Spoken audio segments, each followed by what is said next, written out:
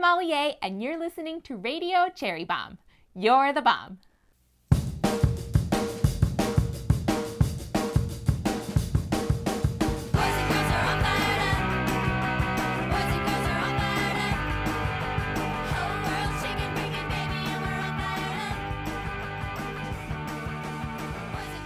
Hi, Bomb Squad. You're listening to Radio Cherry Bomb, where we celebrate those women cooking up a storm, kicking down doors, and making the food world a better place.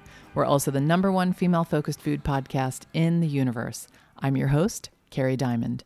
Let's thank today's sponsors, Le Cordon Bleu Culinary Schools and Emmy, the makers of beautiful cheese from Switzerland. Happy birthday to the Cherry Bomb Cookbook. Our baby turned 2 on October 10th.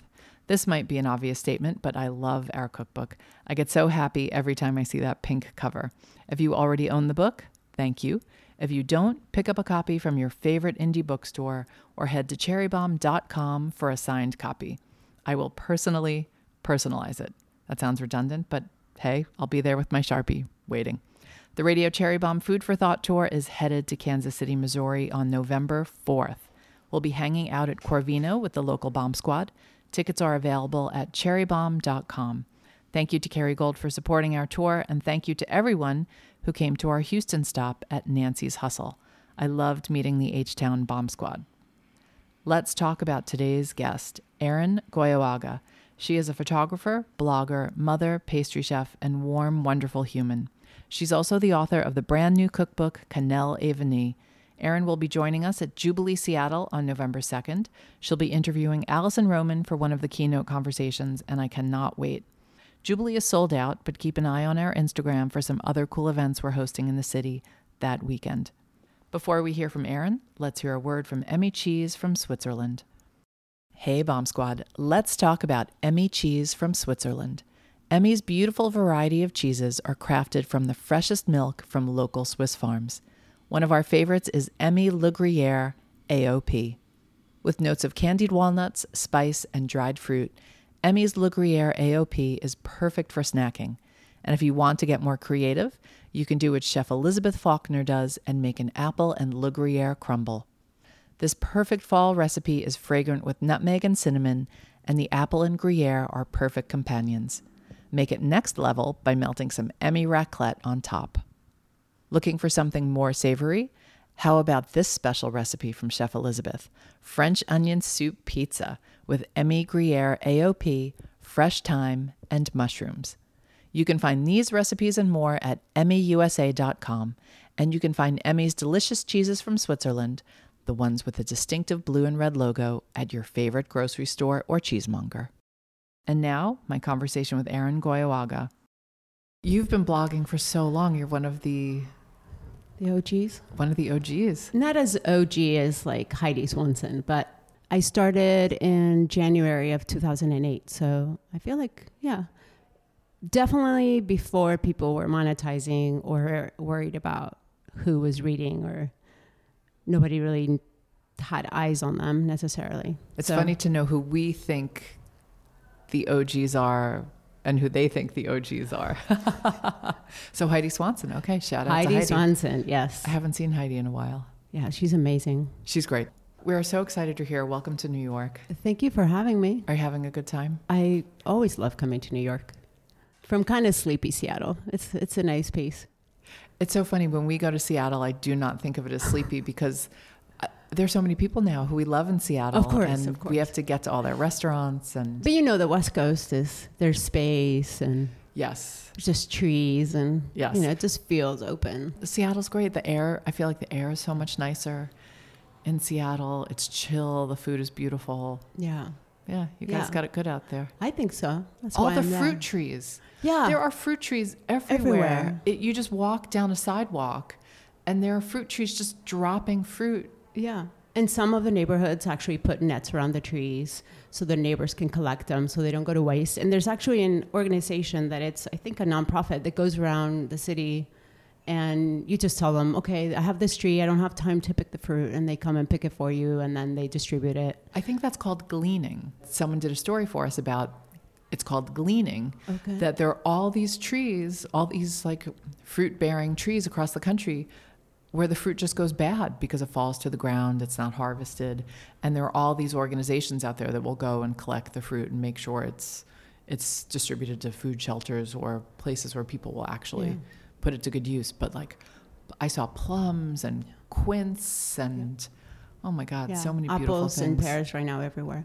I feel like it's a really conscientious city and very environmental, obviously. When you say conscientious, tell us more what you mean by that. I'm talking specifically about food, ultimately also social issues, which are social justice issues are really important to me. But with food, about sourcing, which everybody talks about this now, but Seattle was one of the first cities that I ever knew where, you know, the city was composting, or every Sunday there's a farmer's market. And it's not just a wholesale farmer's market, but the farmers go kind of like what you have here in New York, but not other places that I've lived in the U.S. had that. And so people really put their money where their ideas are. And I really respect that. And I feel at home there.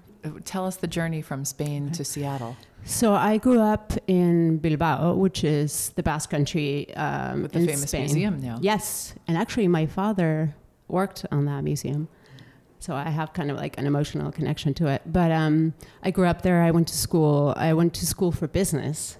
And then right after I finished university, I moved to the U.S. I had an American boyfriend who is now my husband. And we lived in various places. We lived in Denver and in Florida for 11 years. You lived in Florida for I 11 did. years? Oh my gosh, I had no idea. What part of Florida? West Palm Beach. Wow. So I started my blog. I went to culinary school in Florida. I was a pastry chef in Florida. And This whole side, I had no idea. Okay. You probably wouldn't picture me in Florida. No, but my dad's in Palm Beach. Yeah. Oh, okay. I would not picture you down So I there. was in Jupiter, if you know where that is. And my husband had a business and he sold it, and we were free to go wherever we wanted. And we thought, away from Florida. Sorry, Floridians. So we picked Seattle. And I've been in Oregon as a teenager, as an exchange student when I was 14 and 15. And I always loved it. I loved Portland. I was always a music fan. So, of course, Seattle was kind of like a reference point. And then I had friends through blogging there. And my husband is from Northern California. So it just suited what we were looking for. And as soon as we arrived, everything kind of fell into place. We found a place to live. I found a studio. My kids made friends. So it just became a thing very quickly. So I feel like I'm from there now. That's amazing. So when you got there, what was the plan? Were you going to continue? So by then I was already blogging. Okay. And I already had my first cookbook. By the time you moved to Seattle. Okay. So I've been there 6 years. Mm-hmm. And my first book came out in 2012. Okay. Obviously I'm a freelancer, so I could work from anywhere. My husband didn't have a job. But you weren't broke because he had sold his We company. had a little bit, like tiny.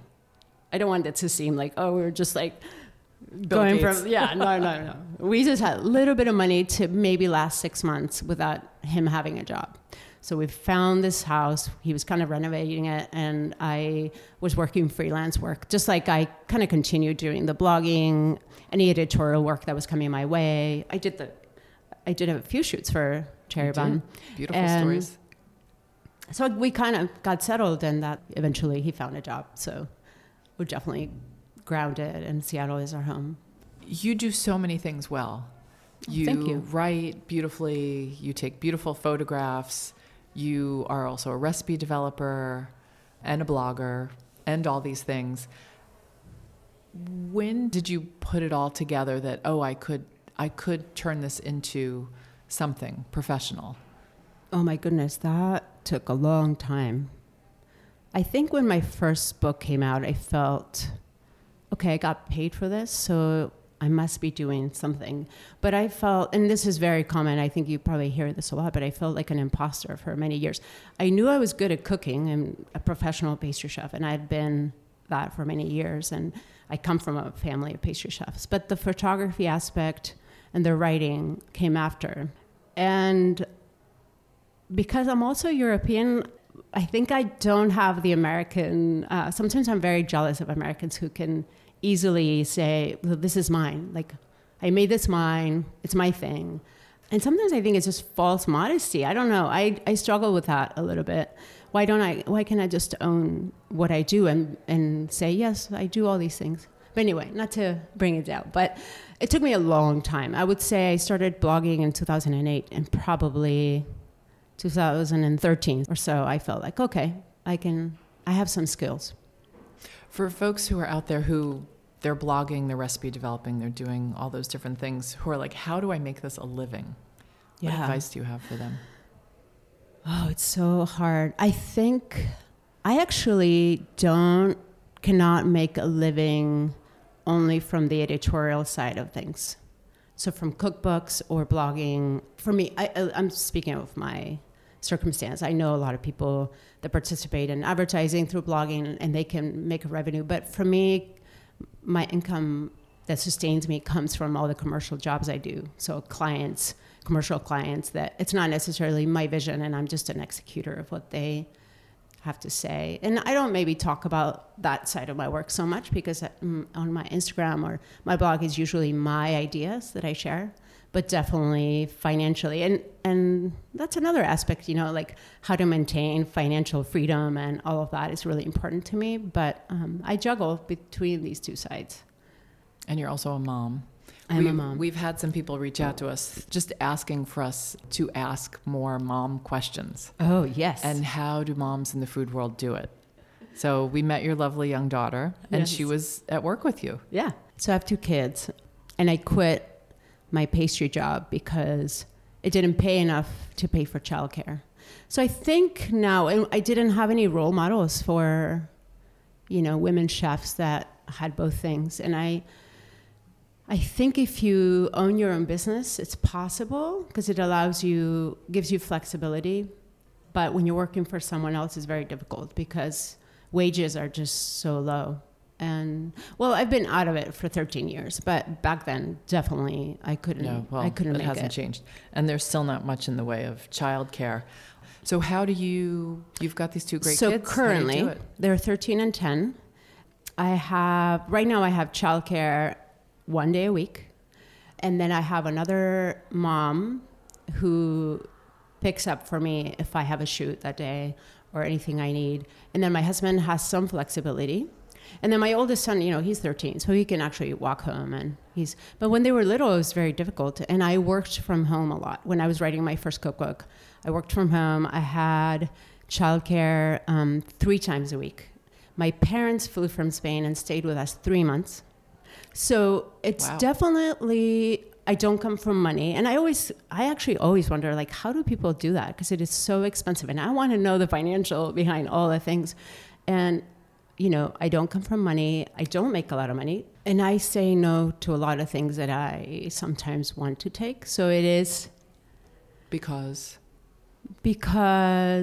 my children are an age that I feel like physically they can do a lot for themselves, but emotionally they need some more presence. And they don't have grandparents around or other family members. So it's just me and my husband. And I just feel I struggle with guilt of not giving them sometimes what they want, which I do. I mean, I give them so much. Mom guilt is real. Financial strain is real. And this country needs to really support families, not just saying things, but actually putting policies in place. Absolutely. Yeah. And a lot of it is financial structure. Yeah. Yeah. And you also have a job where it's not like you can say, okay, no problem, I'll do this later. Like, it's dependent on, is the light good? Is the, 20 minutes that this thing took to bake done? Yeah. You can't just be like, oh, I can leave that in the oven, it'll be fine. It won't be.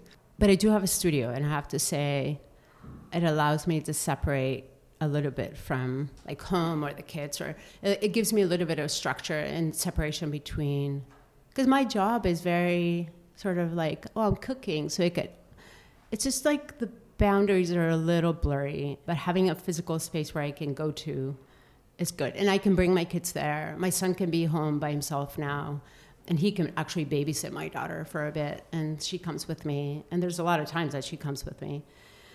Have they shown any interest in what you do professionally? It's funny. My son is always looking at my Instagram stories, and he kind of follows along what I'm doing, but he doesn't really participate. They are very they like cooking, but I wouldn't say, oh, my kids love cooking. Yeah, so I don't know where it's all going to go for them or what they think. You have a pretty big following on Instagram. Do you have any advice for folks building their own accounts? I'm also conflicted about this because, I was lucky that I started early on. So I just got noticed easier because there weren't so many other accounts to look at. I've lost following, so that's the truth. It's normal because we're bombarded by content and with content all the time. So I think it's okay to actually reach. I love organic growth and sustainable growth. So I'm okay with the people that are not going to really want to see it. I don't want them to suffer by looking at it like, oh my God. We have that debate in the office a lot because we have done absolutely zero to juice our numbers. And I'm always like, I want people to follow us because they want to follow us. Yes. And to find you and that they are excited. So I think my advice truly, even if this sounds so vague, is to really do whatever you're eventually seeing yourself doing, put that work out every day. And that's what I try to do. That doesn't mean I don't sometimes doubt myself or think, oh, should I post this or that? You talked a lot about this veneer of perfection and how social media contributes to that. Yeah, and I think that perfection is still currently exists, but I think people are talking more and more about truth, about full disclosure of how you work, like the questions that you're asking me. I want to know how people make it happen, how financially, whether it's family structure, the support system, do they have a team? Those are the questions that interest me because I don't really care what it looks like. I want to know how it's built. That's where I'm going to, because I have my own vision for what I'm creating, but it's like how the business aspect it doesn't come so easy to me. So how can I build my business in a way that it's sustainable, that I don't burn out? Do you do sponsored posts? Occasionally. Yeah. And it has to be things that really feel like I can make it work. And it resonates in some way. But it's not, I wouldn't say, I don't have an agent for it. It's not things that I seek out. Yeah. Have you ever once called yourself an influencer? No. You had to think about it. No. I was going to say something. No, I'm not. No. But again, it's because the word influencer now has a connotation, but I do want to influence people with my work. I do want to bring them to ideas, to think about what they eat, how they shop, how they think of themselves. Like all those things are important to me. So maybe not influencer in a paid sponsorship context, but definitely I want to influence, those who have eyes on me. That is the most beautiful explanation I've ever heard of being an influencer. Well, thank you. Yeah. We'll be right back after this quick break. Are you daydreaming about culinary school again? Make this the year your dreams become reality with Le Cordon Bleu, the legendary culinary school. Study classic French culinary techniques in cuisine and patisserie as part of their exclusive 9-month Le Grand Diplôme and graduate into a world of opportunity. You also can extend your course of studies to include culinary management and dedicated internships. Le Cordon Bleu has locations in more than 20 countries around the world and located within some of the best food cities out there: London, Ottawa, Madrid, Bangkok, Tokyo, and of course, the spiritual home of cuisine and Le Cordon Bleu, Paris. Turning your daydreams into reality is closer than ever. Visit cordonbleu.edu for more and let your culinary adventure begin.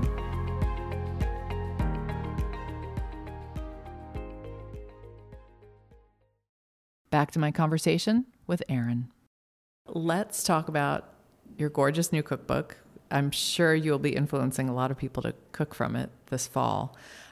But I want to first talk about you being gluten-free. Yes. So you started as a pastry chef. When did you find out you had aversion to gluten in some capacity? I had a formal diagnosis in 2010. So I've been gluten-free for over 9 years now. When I think back, I always had symptoms as a kid. I was probably too much information, but I was always constipated. I suffered depression, anxiety. I had anorexia, so many things. And I think food really aggravated all of that. So since and then I was diagnosed with Meniere's disease and Hashimoto's. I know Hashimoto's. What is Meniere's? Meniere's disease is inner ear inflammation. So it gives you vertigo, migraines, hearing loss. So I'm deaf in one ear right now. So all of that was really was stabilized through diet. And I hate the word diet, but I mean way of eating and things that I was eating and not eating. When all this started to happen, were you still in Spain or were you in America? No, I was here. Okay. Yeah, I was in Florida, and I started having vertigo attacks. Vertigo's, for anyone who's never had vertigo, I wouldn't wish that on my worst enemy. It's horrible. That would last episodes that would last 12 hours. Oh, yeah, I'm so sorry. With vomiting. That's brutal. Yeah, too much information, but really difficult. My parents had to come and live with us for 3 months so they could take care of me and help with the kids. But it really set me off on this, kind of redirected me, and the same path, but with this another focus. So it was taking something that I carried from my heritage, from my grandparents and my parents, and really give it something that was mine. Because I always was looking for that. I was looking for some sort of identity that was mine, separate from my family, but it still have like a line through. So I felt very excited. People ask me all the time, like, how did you feel? Was it difficult? And I was like, no. In fact, finding what it was that was contributing. It's not the only cause, I have to say, but contributing to my illness or my, momentary disorder. Did you have sympathetic doctors? Well, that's another conversation, but I did not. Because with Hashimoto's, like we've talked to people before who have that, and sometimes doctors just make you think it's all in your mind. Yeah, and especially back then. So Hashimoto's was first 14 years ago, and nobody ever talked to me about stress management, nourishing foods, lifestyle. Nobody ever said anything. They just said, take this. And I think doctors have come a long way. I don't know. Really? I don't know. Well, certain doctors. I am still amazed when I go to primary care that they don't ever ask what you eat. Ever. Yeah. Yeah. Or disregard. I've heard people tell me that their doctors say that gluten cannot be in it. Oh, don't worry about it. It's like, well, really? It's so easy to look into it. From what I hear and read, yes, things are changing, and there are definitely more mindful practitioners out there. We've met a lot of them. But I don't know, I'm going to the wrong doctors. But so much of it is dictated by health insurance. Yeah. Which I'm lucky to have. Yeah. But sometimes that's another crazy thing in this country, the whole healthcare system. And that's like a big undertaking. But you go to these places. I can get really political. I know. And there are 100 people in the waiting room, and the doctor's just going to do the bare minimum of what the doctor has to do to get you in and out and see all those patients. It's all about codes. Yep. They can't treat outside of those codes because it has to be specific testing. And I went through a lot of testing that I had to pay out of pocket. I can imagine.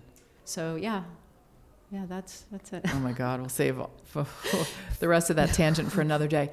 But, okay, so you did find doctors. You did start to put the pieces together yourself about stress and diet. Yeah. I was really excited. I wanted to explore a different way of baking because gluten-free cooking is fairly simple, right?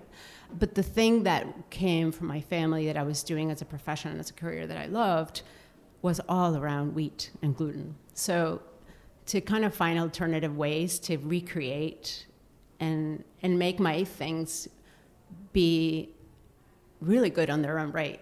Not just say, oh, it's good for gluten-free, but like actually make them like sourdough bread or puff pastry or things that are like really delicate and a little bit temperamental.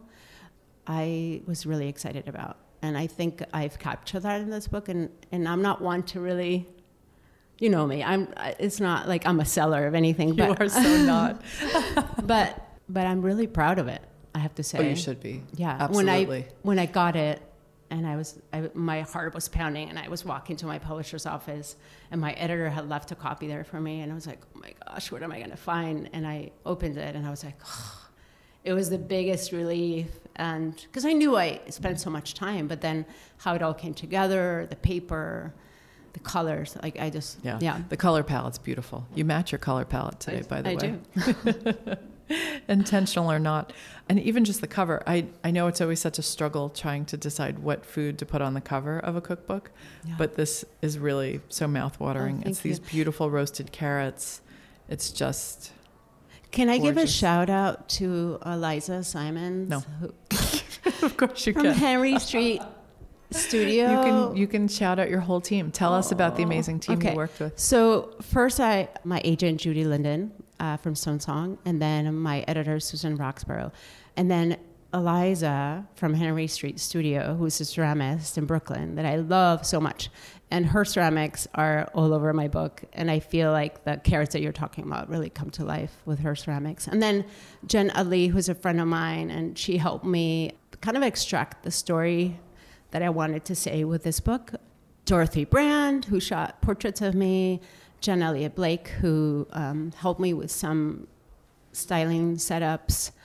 Yeah, and just friends that kind of let me crash their beautiful yards and let me take apples from their trees and all of that. For everybody who's a cookbook nerd, and I know that's a lot of you, even before you get to the recipes, there's so much about this book. Like you're talking about, even just the creaminess of the paper stock that you chose.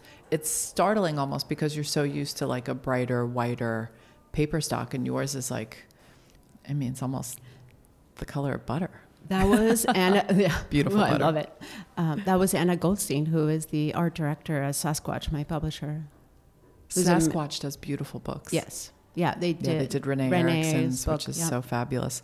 So tell us how this is different for folks who have your first cookbook. How is this one different? The first book was definitely, the photography is influenced by Seattle, and the first book was in Florida. So totally different lighting and mood. The first book was around seasons, and this one is through a day in my life. So it starts with the basics, building basics for your pantry, breakfast, midday, everyday dinners, gatherings, and then desserts, and a section of baked bread. So like things that you would make when you have time, sort of like meditative. I feel like making bread, rolling dough is really meditative. And there's a section just for that.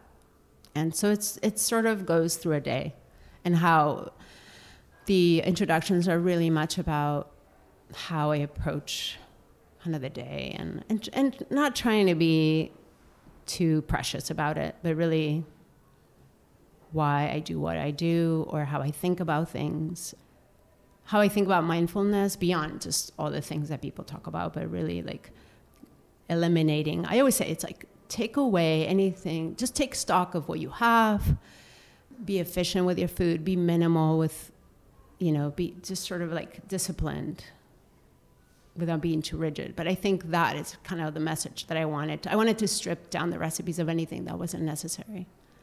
Where is a good place for people to start? It's not always at the beginning with a cookbook. I think they need to read my introduction. I have a little short miniseries called A Cook's Remedy, and it's 5 episodes of video, and it's like 5 minutes each. And I think it's a couple of years old, so sometimes I think about the stories that I wanted to tell then.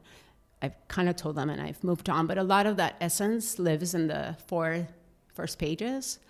I think you can get kind of even though it's not a recipe, it gives you kind of how I come to it and what my perspective is on cooking, and cooking for yourself and for other people. And I don't want it to be stereotypical, but I think why you do what you do is so important, and not forgetting that. And I think the introduction, if you read the introduction, it'll be your introduction to the world of this book. Which recipe is the most you?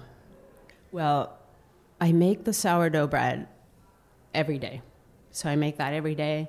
I don't even have to look at a recipe. It's in my head. And do you have your own starter? I have my own starter. There's a recipe how to get your own starter, and it's really simple.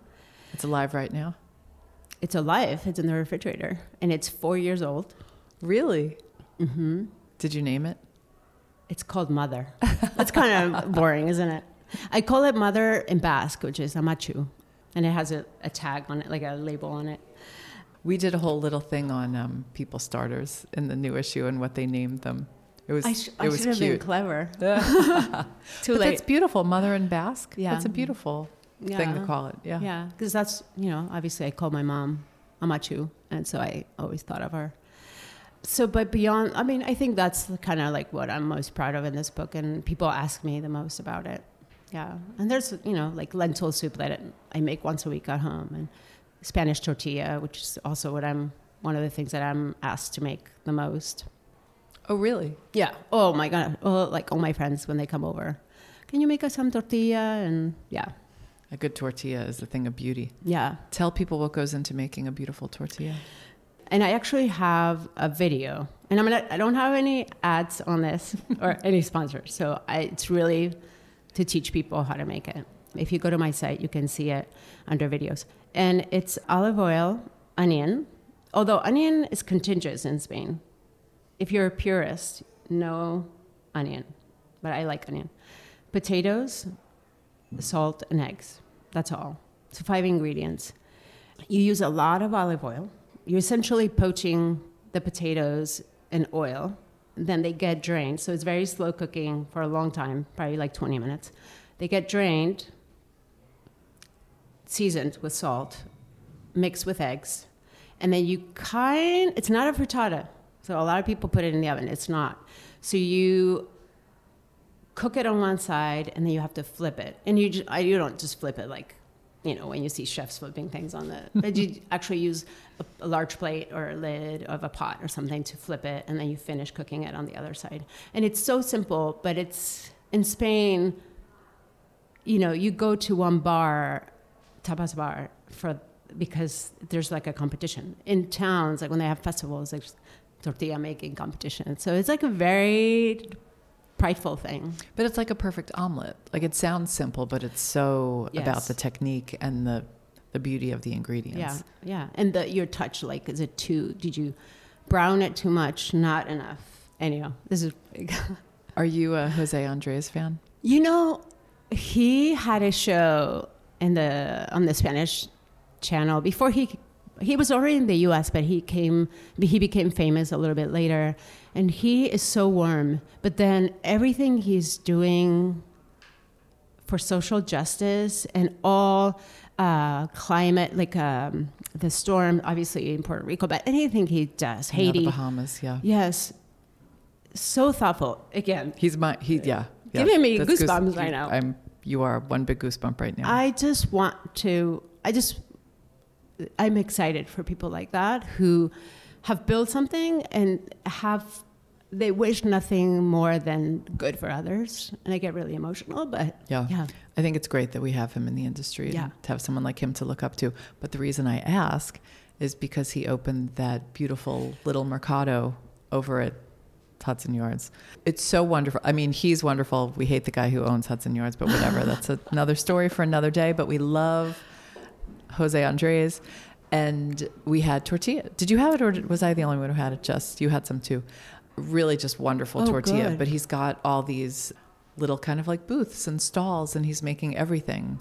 You can go get paella and tortilla and ice cream and just sort of everything your heart desires. You can tell by the way he works and builds things. He's very generous, and I admire that. And no scandals. Exactly. Yeah, we do appreciate that. Yes.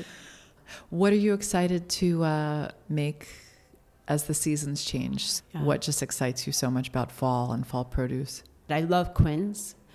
So what do you do with quince? I think that I wouldn't know the first thing to do with it, to be honest. Quince, you have to know you cannot eat it raw because it doesn't really have much. It smells incredible, but it doesn't taste. It's very hard.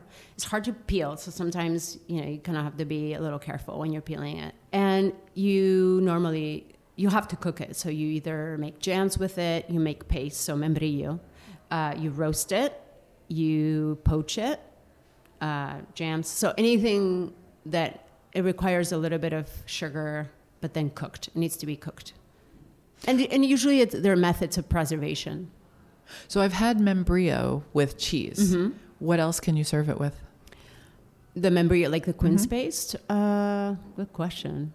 What do you do with it? I serve it with cheese and nuts. And, well, we used to eat sandwiches with it. When I was a kid, it was a baguette with cheese and membrillo in it. So I don't, Yum. besides cheese, honestly, the membrillo itself, the paste. Oh, but a with the sandwich fruit. sounds fab. Oh, yeah.